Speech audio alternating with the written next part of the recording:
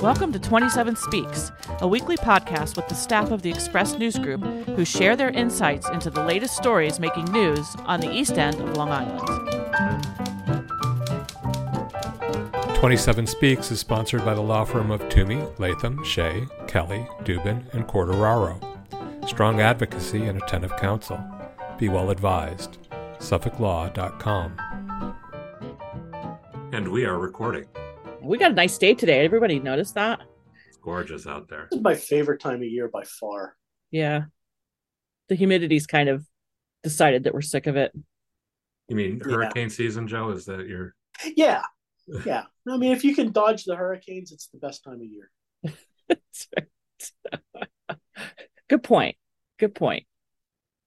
Boy, everybody looks pretty tired today. Thank you. Any more comments about my physical appearance or my last name will be greatly appreciated. All right, we'll get to those. What's up, Bill? I want to plug. I had lunch at finally at the new renovated Shippies in Southampton Village. Nice. What a great job they did over there. The food is fantastic. The restaurant looks good. It's bright and it's airy. I sat outside. They have outside, dining. It really, really, really nice job over there. I have to laugh, though, when you say it's bright and airy, because that is exactly the opposite of the way I would describe the old Shippies, which I loved. Exactly. I loved, but was very, very sort of dark and very much an interior feel. When I was a food editor at Time Out, we banned the use of the word airy in any restaurant description because it's like, okay, there's air in the restaurant. What does it have? Oxygen, you can breathe. It's also good to avoid the word quaint in describing any East End town. Really. Well, I did that this week, so I guess don't. Just stop. Stop. I look forward. I still have not been in there yet, Bill. I'm looking forward. I will go back if you would like to go. It was really good. Yeah. Is it still like German specialties? Not so much for lunch. I had a Reuben, which I don't know if that's German or not. That was pretty good. They had a bratwurst on the menu that looked good. I think their dinner menu has all the old German specialties. Lunch was with a little bit of lighter fare, although we did have a big pretzel with beer cheese dip that was phenomenal. Yeah, well, Oktoberfest season is coming up, so you're exactly. Just to clarify here, Shippies is not yet a sponsor of the podcast. So maybe we can work to change that. Or just have them deliver us like Yes. pretzels to our homes, and so we could actually eat them while we're recording. There you go. I would just be happy with the beer cheese sauce. Yeah. It's slathered all over. Anyways, that's Bill Sutton's voice that you heard at the top of the podcast. Hiya, Bill. Hi, Annette. I'm Bill Sutton. I'm the managing editor of the Express News Group. And also here is Brendan J. O'Reilly. Hiya, Brendan. Hi, Annette. Hi, everybody. My name's Brendan. I'm the deputy managing editor. And Joe Shaw is here doing his Orson Welles imitation today. Yeah, I'm slowly morphing into Orson Welles. Hi, Joe Shaw, executive editor, Express News Group. So when are you going to make your Citizen Kane? I will not make it before it's time. Oh, nice. And I'm Annette Hinkle. I'm the arts and living editor of the Express News Group. And also joining us is reporter Tom Gogola. Tom is back again. We had you on a couple weeks ago to talk about ospreys. And now we're talking about something slightly different. So how are you today, Tom? Doing great, Annette. Thanks for having me back on. Yeah, we love having you on. It's really fun. So this story, I have to say, I wasn't very much aware of this story. This is a Westhampton story, and it has to do with Coast Guard housing. That I think is this right across the street from Gabreski Airfield? Is Yes. that where the location is? So I honestly, I got to tell you, I think I've noticed there's like some kind of complex there, but I never really noticed what it was. And apparently this had been former military housing back in, would we say, the 50s? Is that about when this was built?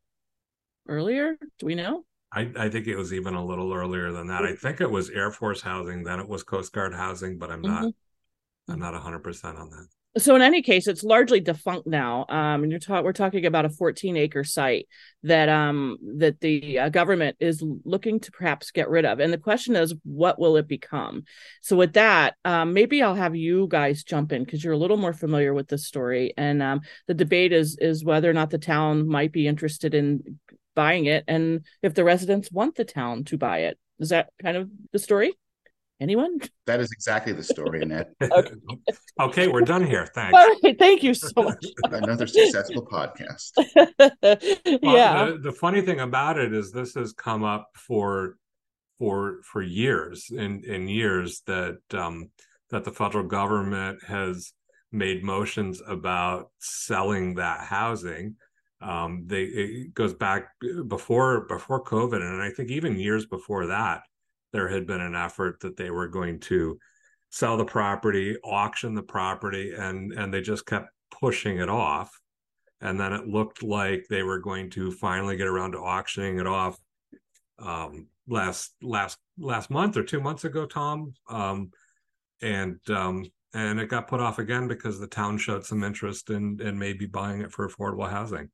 Is that right, Tom? Have I got that right? That's correct. So we came into this story, having covered it for the past couple of years, and these auctions were getting pushed off sort of repeatedly. And so finally, we asked the General Services Administration, which is now the owner of the property after it being transferred from the Coast Guard, and asked them, why does this keep getting delayed? And much to my surprise as a reporter, it was a good day. The GSA guy came back and said, well, the town is trying to acquire this property and we're giving them some time to put together a deal. And that was the first we'd heard of that. Is that right? That we didn't know the town was after it? We knew that the town had made an offer a couple of years ago that was pushed back by the GSA. So, and the presumption was that it was just such a pricey price tag that they couldn't pursue it. And there were some other issues with regard to apparently they're paying for a, what do you want to call it? Assessment of the value of the property, which I guess tied their hands to some extent, but that's a kind of a little bit in the weeds. The issue really here is that the property is for sale if the town can put together a deal for $15 million. And it's 52 units of housing.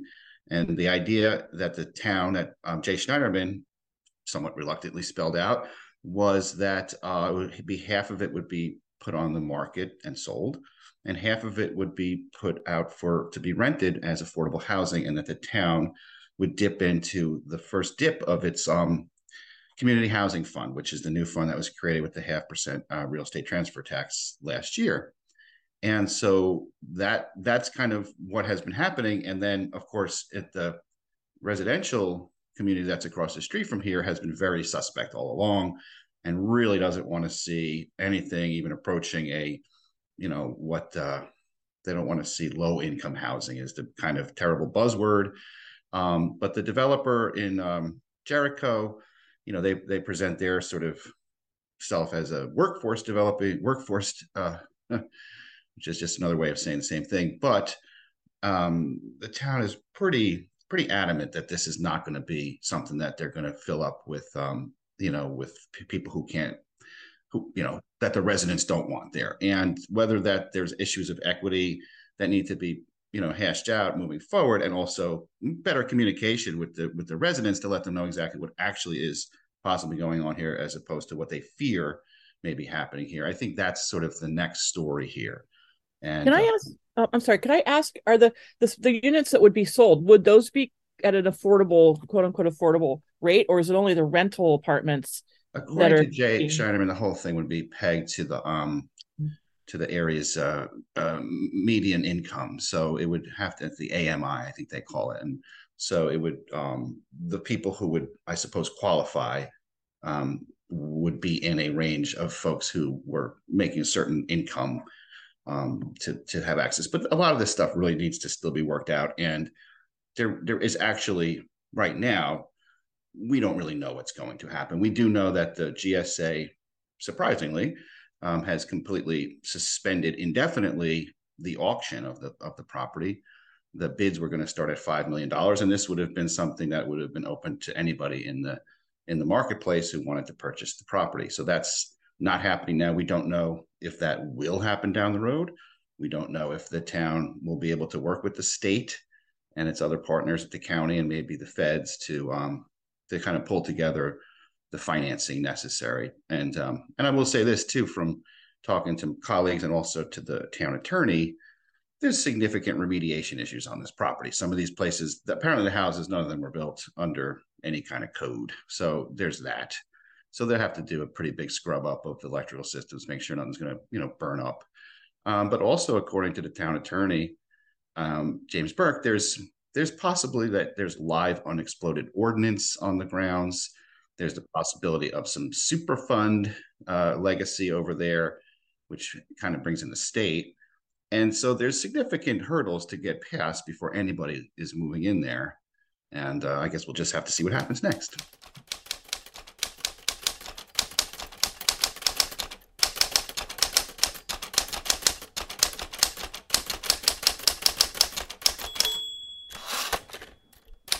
But the first step is they've got to buy it. And I mean, and once they buy it, then they can kind of come up with a plan.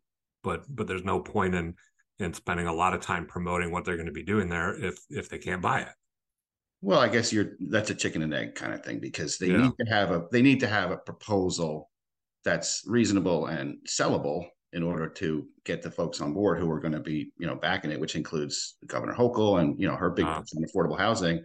So the town does need to have some idea of, they can't just say, well, we don't want to just buy this and then figure out what to do with it. That won't fly. So they do have according to Jay, they have a pretty specific sort of idea about what they want to do here. And the plot is interesting too, because it's not just the houses. There's open space there. There's a playground. There's another outbuilding, which could be used for a community center.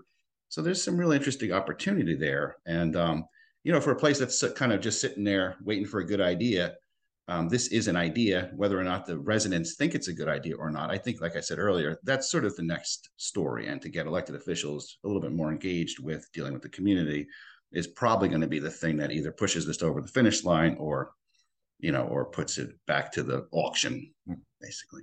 Regarding the area median income, or the AMI, that is determined by HUD, by Housing and Urban Development, the federal agency, and they don't get super specific with that. When they say the area, they don't mean the East End. They don't mean the South Fork. They don't mean Westhampton. They mean Nassau and Suffolk combined. What is the area median income in Nassau, Suffolk combined?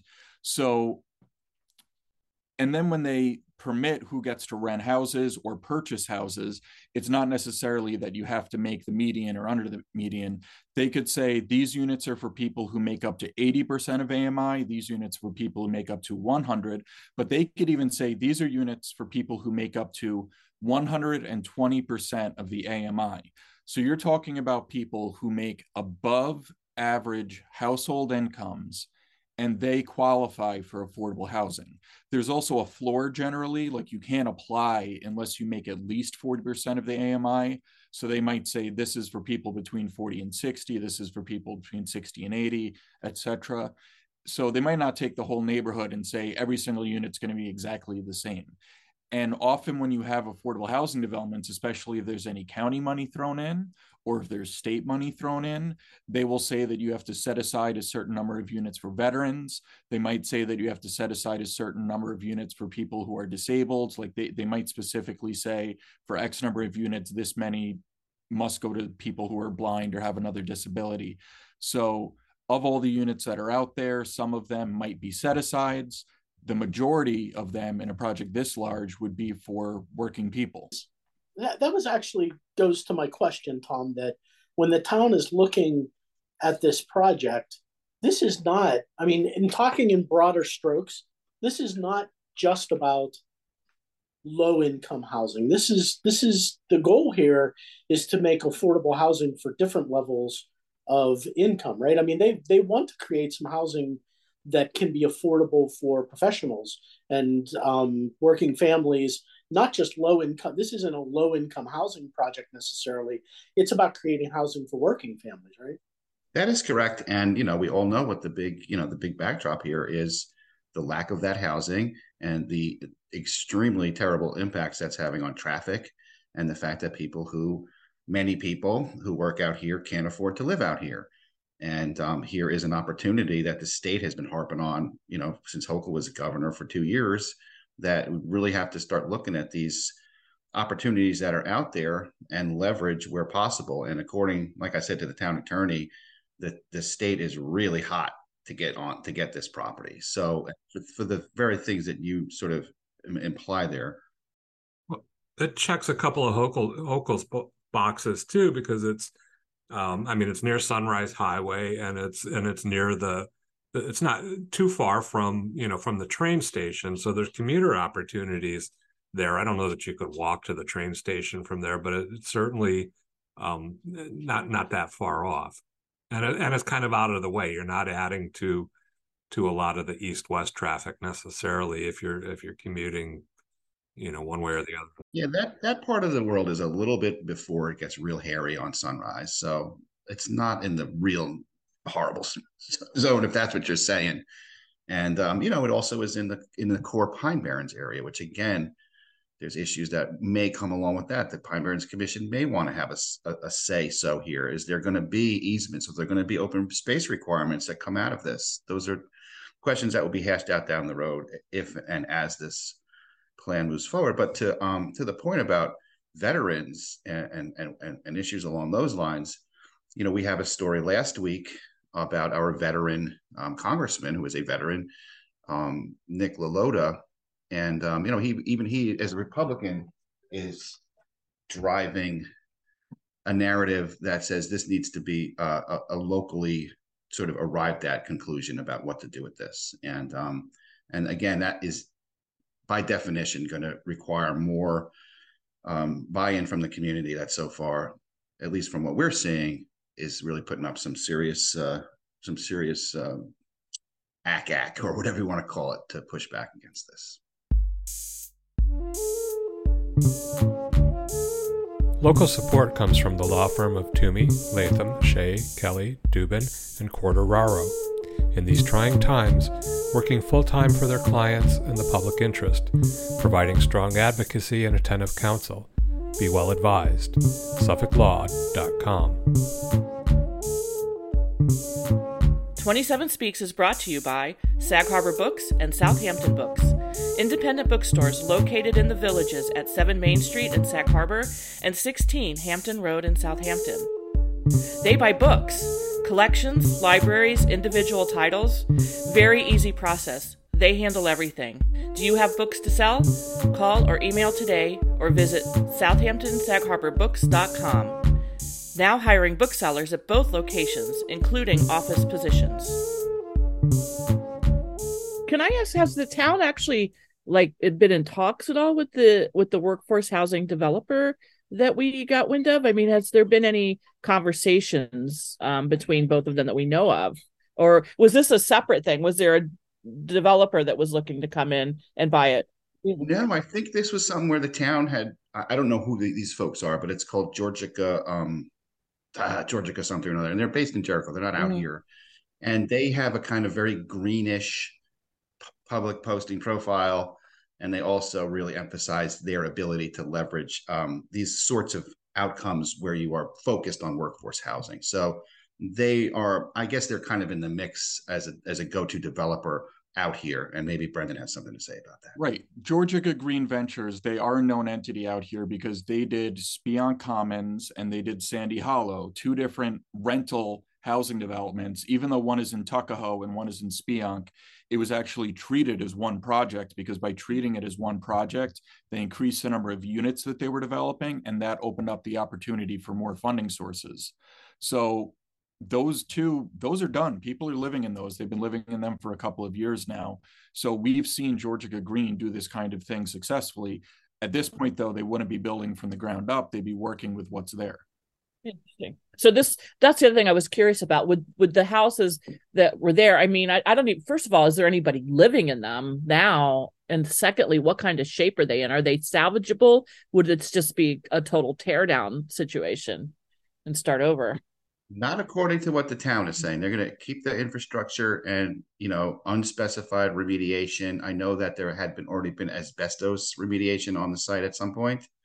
But as I previously said, they have not, town attorney said was none of these places were built in a period where there was a town code to maybe even apply to or whatever. They just built them, and so they're going to have to do some inspections, make sure that they're all CHARA and whatever, make sure that there's no electrical issues and other stuff, because some of them, they've been sitting for a while. So you may have some, I mean, the things that typically in these situations, black mold, stuff like this, you're going to have to go in and really clean them and scrub them out and stuff like that. But is that cheaper than building 52 new units of housing? $15 million is not going to, that's a pretty good bang for the buck if you kind of go per unit. So yeah, 15 million for 52 units at least that are existing. So that's a fairly good start. Tom, you mentioned the state being involved in the funding. That's going to be necessary, right? Because I don't think even with the community housing fund that Southampton Town approved and is now collecting revenue towards, the town wouldn't be able to do this project on its own, right? The price tag's a little too high for just the town to make this purchase. It's going to need financial help from the state and maybe the county, right? It'll be like a partnership. Absolutely. And the town has been adamant that they are not purchasing this property. That is not the word to use here. This is, they're acquiring it, and they're basically a middleman trying to, pull together the funding, the financing, and their piece of it will come from this fund. And that will be then doled out in the form of grants according to Schneiderman, to the renters. Brendan, we were talking about this earlier. A lot of the neighbors to this site have been kind of wary about this project, and some of the town officials have as well. Do we have any kind of insights into why people are wary about this project? What's making neighbors of this development hesitant about what might happen to it? So Tom had mentioned that this was in the Pine Barrens area, right? And if you look on a map, you see this area that is just woods to the north, woods, south, woods. And then there's this long road that takes you out to this neighborhood. It's called Stewart Avenue, will take you out, and you end up where north of Stewart Avenue is these 26 buildings that constitute the Coast Guard housing, and there's a playground there. And then south of Stewart Avenue is a somewhat larger portion that is the privately owned Hampton West neighborhood. And there's actually a town park and playground in there. It's actually hard to distinguish on the map what's town owned, what might be private for some of the residents, what might be private to the Coast Guard. But there's a basketball court, there's playgrounds, there's a big baseball diamond, there's multiple tennis courts. So these are people who are neighbors. There's no big separation, even though there's actually some gates. The gates are generally open, but there's gates to get into the Coast Guard housing, which is the one thing that tells you that, oh, this is something different. You'll see a sign that says U.S. Coast Guard housing. You get the impression that it's federal property, whereas the other neighborhood is just like a regular residential neighborhood. There seems to be this fear among people who live in Hampton West, as they've articulated in letters, that this property is going to become solely occupied by low-income people, and they object to sharing their neighborhood with low-income people, possibly 52 families who don't make a lot of money, and maybe they're going to have a lot of kids who are going to go to the local schools, and that might increase their school taxes, and they might want to share the same facilities. Like, there's a town-owned park here, so it's not going to be like, well, just the Hampton West residents get to live there and the affordable housing residents don't get to live there. They all get to use the town park. It's a town facility. If you live in Southampton Town, it doesn't matter if you live in Sagaponack or Noyak, you could drive there tomorrow. It's a town-owned facility. Go there right now. So it seems to be this class issue, right? Like, I don't want to be living near poor people. That seems to be what the message is, even though it's said a little differently. The underlying message is, I don't want to live next to low-income people. Not for nothing, the Hampton West neighborhood has come a long way in the last couple decades. It was traditionally, there was a lot of income property there. People who owned multiple properties there rented them out. There were share houses. Westhampton Beach used to be the party town, and you had a lot of summer renters there, and you had a lot of not just seasonal, but you had these homes that people were renting out, and it wasn't a well maintained or kept neighborhood. And along comes this Hampton West Association that worked hard to increase property values in that neighborhood, to get rid of some of the rentals and share houses and encourage single home ownership there. So I can understand a little bit of their trepidation about returning to the old days of transient housing and and not the same level of suburban living that they have now. I mean, property values are of key importance to everybody right now too. Yeah, and I will just add to Bill's point. I talked to a neighbor there who lives very close to the Coast Guard facility, and his,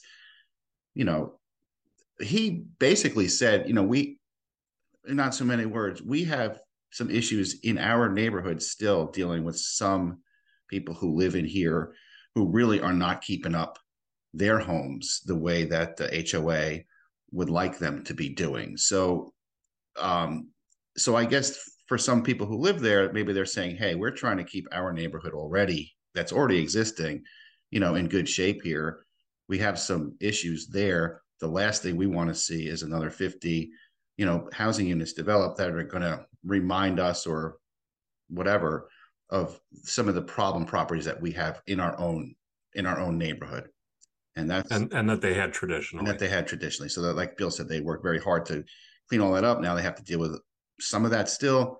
And the last thing they want is to feel like they got swamped with a whole bunch of people that aren't going to be, cleaning up their yards and stuff like that, which we don't know anything about that. Right. I mean, that's just conjecture and somewhat not fair.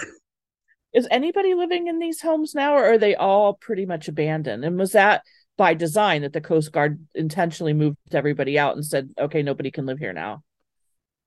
Now, my understanding of that is the Coast Guard folks that were living there didn't really want to live there. It was not a desirable place to live. I think we did some reporting about this over the years. Maybe Brendan knows more about this than I do, but that it wasn't actually really a big selling point for Coast Guard personnel to live there. They had other options and opportunities. So it may not have been a huge demand in the first place. But to my knowledge, there's nobody living there now. And I think over the years, they were phasing people out too. They weren't putting any new people in with the idea that they were going to dump this property. I was there 1 or 2 years ago, picking up actually some books from Free Cycle from somebody who was moving, and it was one of the Coast Guard houses. And the neighborhood did have this sense of that it hadn't been maintained. If this was a privately owned neighborhood, you would have people updating their siding, redoing their roofs.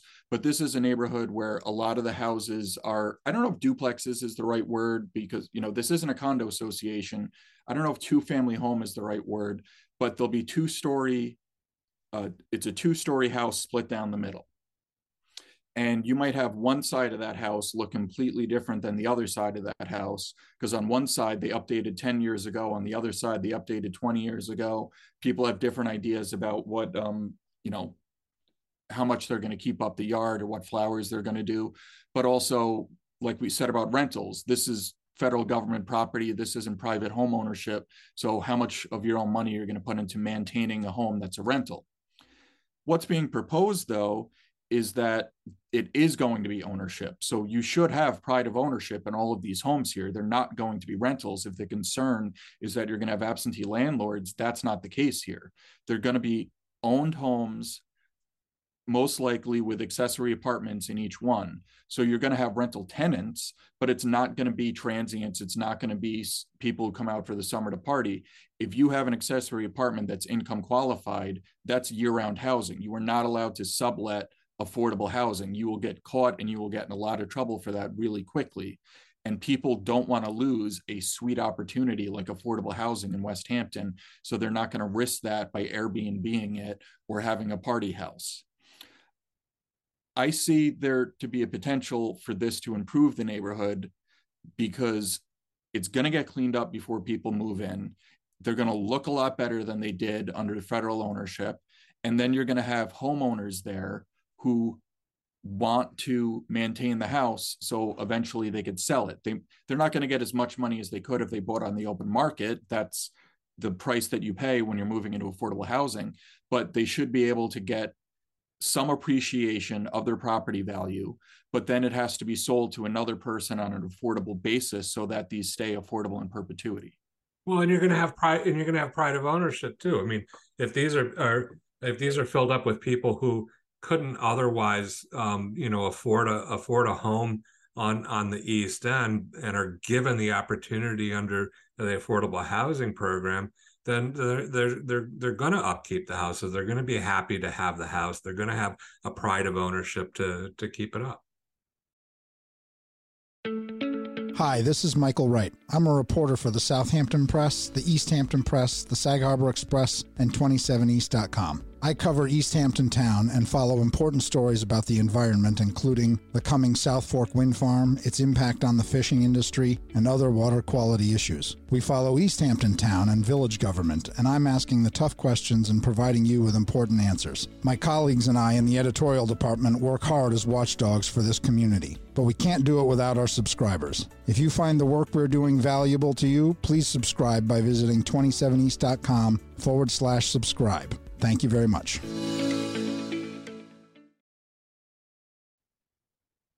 And by the way, Brendan, we should point out that the owner occupied with the rental apartment goes to the idea of these being affordable places too. The whole idea is, in addition to creating that affordable rental that you have as a second unit there, the person who's bought the property now has a steady income of that rental revenue. It makes that first house more affordable for them as well.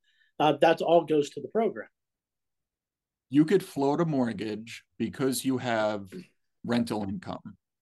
That makes it much more feasible for you to own that house. And then if you live there for 30 years and now you don't have a mortgage anymore, but you still have a rental income, it's not a huge rental income because it's on an affordability basis and it's capped, but that's going to help you retire too. That's going to help you retire in place because you no longer have a mortgage, but you have a steady rental income. Yeah, and I mean, it's worked in other places in the town. I believe in Bridgehampton, there are a few of these units, and I think they're very well thought of. I think a lot of people generally point to those developments as being really highly successful examples of how you can incorporate affordable housing into really wealthy areas, and you don't really even notice the difference. And it makes it more affordable when you're creative with something like this side apartment that people can use too. I think it's a great idea. And quite frankly, the town's going to have to get creative. It's going to have money to spend now with the community housing fund bringing in a couple of $1 million a year. They're going to be able to do some projects. And I feel like they need to try some things, and what works, do some more of those things. And there's going to be kickback, I think, everywhere that this is proposed. And it may be up to the town to weigh that kickback and still push forward, even though some of the neighbors may not be all that happy. And a couple of these projects may start to turn that tide a little bit. People will start to understand, if they turn out as good as the town thinks they will, they'll start to see the difference. Speaking Commons, everybody was in that neighborhood was oh my God, you can't build that. It's going to blah. It's going to this. It's going to that. And by most accounts, it was a really successful project that improved Phillips Avenue, improved the area. And the other one in Tuckahoe, the name escapes me off the top of my head. Sandy Hollow. I defy anybody to even tell me where that project is. It doesn't. It's almost unnoticeable when you drive past it, but when you go into that complex, it's a terrific little complex. And I've spoken with Curtis Highsmith before. Curtis, of course, is the director of the housing authority for the town, and he has an office in there. And I've said, geez, I look around and the parking lot behind you is empty. And he says, yeah, that's because everybody here works. They leave in the morning and they go to work, and you see them all getting in their cars and going to work, and they come back in the evening. That's how this is supposed to be. It's supposed to be a place for working families, and it very clearly is, because during the day there's not a whole lot of people in the complex. Well, I really don't see how there's going to be this difference between having a bunch of people who work for the Coast Guard used to be your neighbors, and now having a bunch of people with a household income that's between, let's say, $80,000 and $120,000. Is that really going to change the neighborhood that much, or change it at all in any negative way? It's not like these people bought homes and then they said, guess what? We're building an affordable housing development next to you. The homes are there. And it seems like a one-for-one exchange. You used to live next to homes. Guess what? You're going to live next to homes. They're not proposing to add a shopping mall. They're not tearing down trees to build affordable housing, apartments, or anything. They're taking a resource that exists and they're going to. Yeah, I think some of the idea, though, of those neighbors was that some big developer was going to come to the auction, buy the property, tear it all down, and build 10 McMansions there, and that would be a whole different story. I think that was, and it would be good for neighboring property values. That's what I was wondering. Would they rather see that? Is that but what does the town need more? Mm-hmm. Does it need more McMansions, or do we need affordable housing? And this is going to be, I feel like this is a giant sociological experiment that Southampton Town and Easthampton Town are going to have to undergo. That when we talk about affordable housing, and there's just, everybody sort of bends all around the different terminology, because when you say affordable housing, there's just no way it doesn't carry a lot of baggage, and you don't think it means slums, quite frankly. And that's what I think a lot of people hear when they hear affordable housing. And this is not a circumstance where that's going to be the outcome. These are going to be houses for mostly working families. But, you hate to say stuff like that, because it starts to sound like all of the negativity towards affordable housing, picturing it as slums, has some value. And that generally isn't the case, and it hasn't been the case in this region. But this is dicey stuff, and I think it's why you start to run into the kickback from neighbors. Is there's a long history of housing projects being a negative, and there isn't nearly as much of a history of housing developments being a positive, and especially when the government's directly involved. It's just the nature of the debate, I'm afraid. Truth. Well, you're right about all of that, Joe. Yeah. And what's the next step? Like, so basically they postponed the auction. So the thinking is that they may be in talks with someone at the town level. The difference this time is that they didn't just postpone it, they suspended it indefinitely. And that has been lending to a sense that a deal is not just a possibility, but a probability. Like, why would they suspend it indefinitely if this wasn't something that really had some grit to it, and that people are really getting invested in, and the state is, coordinating with the town, and they're, trying to put some shekels together here? Tom, we don't know, but it seems likely that the governor's office is interested here, right? Because this lines up so perfectly with a lot of her themes at the state level about creating more housing opportunities, and to do it in a high profile community like this would be a real win for her office if she can get it done. Absolutely. Yeah, you got to remember, she got huge amounts of pushback at the introduction last year of the sort of affordable housing, plan. And frankly, Long Island, wasn't showing its best colors there in a lot of ways, because there was a lot more carrot to those proposals than there was stick. And it got so misrepresented in the media out here that before you knew it, everybody thought that Governor Hochul was going to force localities to change their zoning to allow for affordable housing, which was never part of that plan. So this is I'm not going to say a second bite at that apple, but this is probably what you might call a more focused and granular bite at the apple, to say, well, we couldn't really get too far with, transit-oriented development, all the rest of the different things, accessory housing, more granny units and stuff. People were really pushing back hard on that. But here is this, basically this, I don't want to call it turnkey, because it's not, but it's already built. It has this history, as everyone's been saying. there was already working people living there. It's not like the Coast Guard employees are making $100,000 a year. I mean, maybe close to that, some of them. But I mean, the reason why they have this housing in the first place was because they don't pay a lot in the military. Also, you don't have to change the zone. I would say 100%. I would say 100% that if you ask Governor Hochul, how high is this on your list, she'd put it way up at the top and say this is kind of a model for what we should be looking out for. Abandoned properties that are federal or state or some other thing that we can kind of do a sort of creative adapt. What do you want to call it? Adapt. What's the word in architecture circles for this? Adaptive reuse. That's a great point. Okay. And this is basically lined up for that. And to sort of hear this amount of pushback or kickback, as you call it, I can't help but think that some of the politics that kind of came out of this whole housing thing last year are still kind of rippling through our region, and people are just suspicious.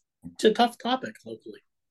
So this is 14 acres that requires remediation. So frankly, I'm surprised it's $15 million is like the price peg we've been talking about of how much the town and its partners need to come up with to acquire this. Imagine spending $15 million on something and then possibly millions more on remediation. If there's any truth to the suspicion that there's ordnance buried somewhere, God knows what the remediation will cost. But I imagine that the only reason it's 15 million as an estimate is because it is developed and those houses are there. If you had to tear down all those houses to build new, I don't know that a $15 million investment plus the cost of removing all those houses would make any sort of a reasonable return for a developer. But setting that aside for a minute, I want to read you something.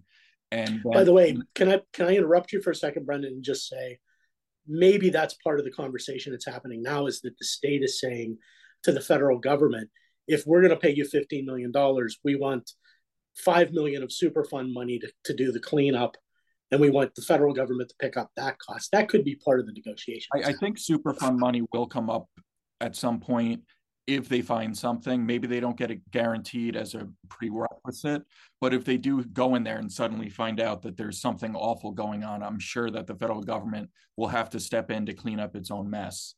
So here's what I want to read you. And I wonder if this has come across our desks before. None of us were working at the Southampton Press when this was published. It was actually published in the New York Times. Southampton LI, after 3 years of trying to acquire 172 units of surplus Air Force housing in Westhampton for moderate and middle income cooperative development, Southampton has pulled out of the project. Urged by Westhampton Beach residents who feared that the housing, if occupied, would result in a sharp rise in their school taxes, the town board last week voted to notify the General Services Administration that it is no longer interested in the property. Why should the town burden the taxpayers, said Councilman Theodore Alpert, who introduced the resolution. Let some other agency, the federal government perhaps, be the villain. What year do you think this was published? 1975. Annette, you were so close. 1973. So look at this opportunity that we passed up for 172 units of what could have been perpetual, affordable, attainable housing. That was passed up in the 70s, and now here we are, and it's going to cost a hell of a lot more money just to get 26 duplexes. I wonder where that property was. Do we know where that property, do we recognize the name of it? It had to be some of the same property, and then what became so it probably was, but just some of those houses developed into private homes, and this little stretch that's still up for auction now is what's left of that.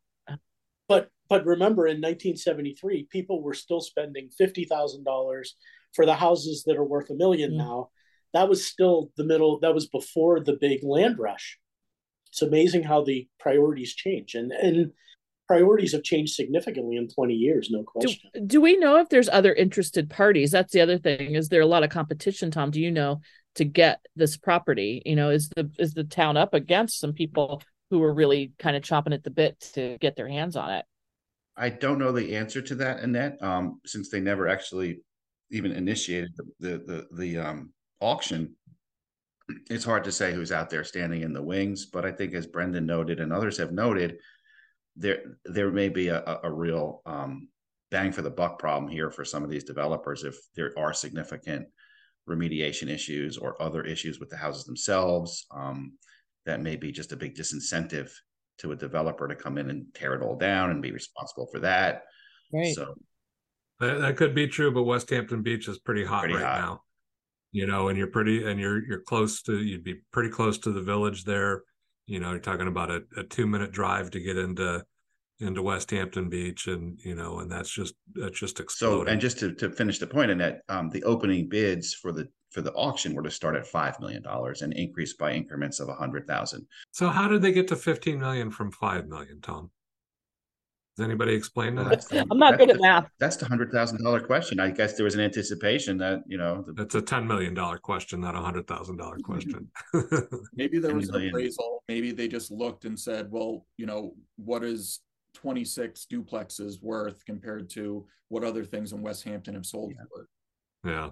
And of course, the GSA is under no obligation if they don't get the number that they want to sell it, right? I mean, they can say, hey. Yeah, and the federal government was asked what they want for it. Well, they gave an answer, 15 million. Yeah, we know. But maybe that's also part of the negotiations that the town and the state are saying, come on, cut us a little bit of a break here. And everybody, the dynamic is interesting here because you also want the federal government to get the most for land when it holds it. That's our taxpayer money too.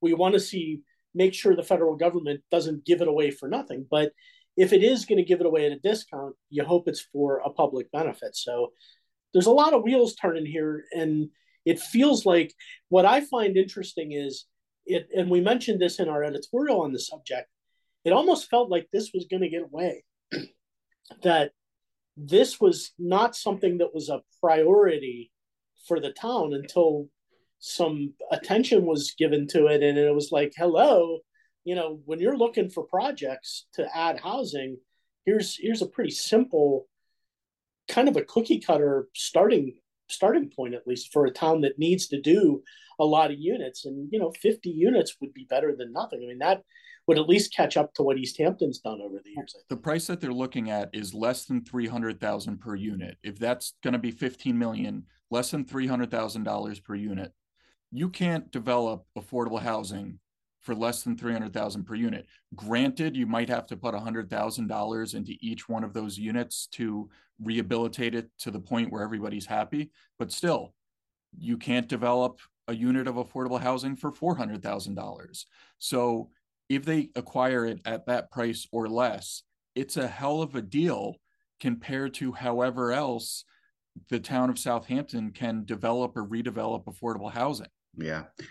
If you go back to the Clinton era, and they had this whole big pushback then, the base recommendation closing, survey that went on for years, and it was very politicized because no one wanted to close their local bases, but finally they closed a whole bunch of military bases around the country. And just to take the example of Governor's Island, which was Coast Guard land in New York City, an absolute jewel in the middle of the harbor, they sold that piece of land to the state of New York or the city for $1. And the predicate for that was you're not allowed to do some kind of crazy ass industrial build out or build bazillion-dollar apartments here. You have to make it something for the public trust. And it took a long time, but now you go to Governor's Island and it's this amazing park and it's really cool. And so you think about like, okay, the federal government owns this, the Coast Guard owns it. Okay. But in other situations, they're just dumping this stuff off for a song. So, I think a little bit of context here is necessary if they're going to dig their heels in on $15 million when they gave away $1 billion island in the middle of Manhattan. And all they did was take out some of their old cannons and stuff and said, here, have at it. Totally strange turn of events here that they're having such a stick in the mud issue over, this thing out here in Westhampton that is really, let's face it, a drop in the bucket to help the affordable housing. It's a nice drop in the bucket, but it really is. I mean, think about all the time and energy we're writing about this and talking about it and how it really is 50 people, 50 families. I mean, we're talking about a crisis out here that is that's tens of thousands of people are impacted by right now. You know what, Tom, though, the reason it's important is the town's got to hit a home run with the first one. They really do. They're going to have money to spend over the next 10, 15 years. to do something, but they got to do it right the first time. And to me, this is on a platter. This is a chance that you can do it right. And you've got sort of a blank canvas to work with and make it work. I'd like to see it come together. I mean, I realize some of the neighbors have their reservations. I think the best case scenario is it comes together and everybody is happy with the final product. Hey, that happens all the time, doesn't it? Yeah, and I mean, Bill mentioned Spion Commons, and we talked about Sandy Hollow. The town has a fairly good track record here. Those have been good projects. It's a small track. It is. But it's not a bad But record. I know all of in each of those cases, neighbors were concerned, and I don't know that there's been. I think some folks around Spion Commons might have a disagreement, but I think both projects have turned out to be pretty good. There were a lot of concessions made. I mean, they really shrunk the project down, and there have been reports about some less than desirable tenants there. I think over the last couple of years, but I think all in all, people are happy with the project. Are those all rentals, or are there some units that were purchased in there? Do we know? It's all rentals. It's all rentals. And the good news here is even if they don't develop it into affordable housing, at least they have a place where they can send some of those migrants from New York City to spend some time out here. Yeah, there you go. Turnkey, that's turnkey available for them. Have we done a story on that? Good conversation. Tom, do you know if there are any plans for the town to hold any kind of a forum or community meeting or? Not that I've heard of. I mean, I'll just share with you, we kind of caught them off guard with our reporting, and that been dealing with a little bit of, a little pushback from that. This was all an executive committee. And when the GSI guy told me oh yeah, we're trying to sell to the town, Jay was not real happy to talk about it. So, and then Cindy told me, she's like, this was an executive committee. This wasn't even supposed to get out. And I said, well, this is my job. I mean, what am I supposed to tell you? Yeah. Interesting. So they wanted this to kind of be a little bit more packaged together before, here you go, public. So, we're just doing our job here as our First Amendment job here. So now they're going to get the pitchforks out. Now the pitchforks are coming. Well, good job, Tom. Stir the pot. It's our job. Well, you get lucky every once in a while in this business, and you just, as all you guys know, you just got to know when you got something hot in your hand and work it and do it. I'm glad we did what we've done, Willie. Well, I ain't writing about it this week. I'll tell you that much. Taking a break from Coast Guard. 27 Speaks is sponsored by the law firm of Toomey, Latham, Shea, Kelly, Dubin, and Corderaro. Strong advocacy and attentive counsel. Be well advised. SuffolkLaw.com. Thank you for listening. Join us again next week to hear what's news on the East End. Our interlude flute music is by Allison O'Reilly. Our opening and closing theme music is Boysdale Blues, written and performed by the incomparable Judy Carmichael. Listen to Judy's weekly show, Jazz Inspired, airing on an NPR station near you, or go to jazzinspired.com. 27 Speaks is a weekly podcast produced by the Express News Group, which includes the Southampton Press, the Easthampton Press, the Sag Harbor Express, 27east.com, and sagharborexpress.com. Find us on the websites or subscribe through Apple Podcasts.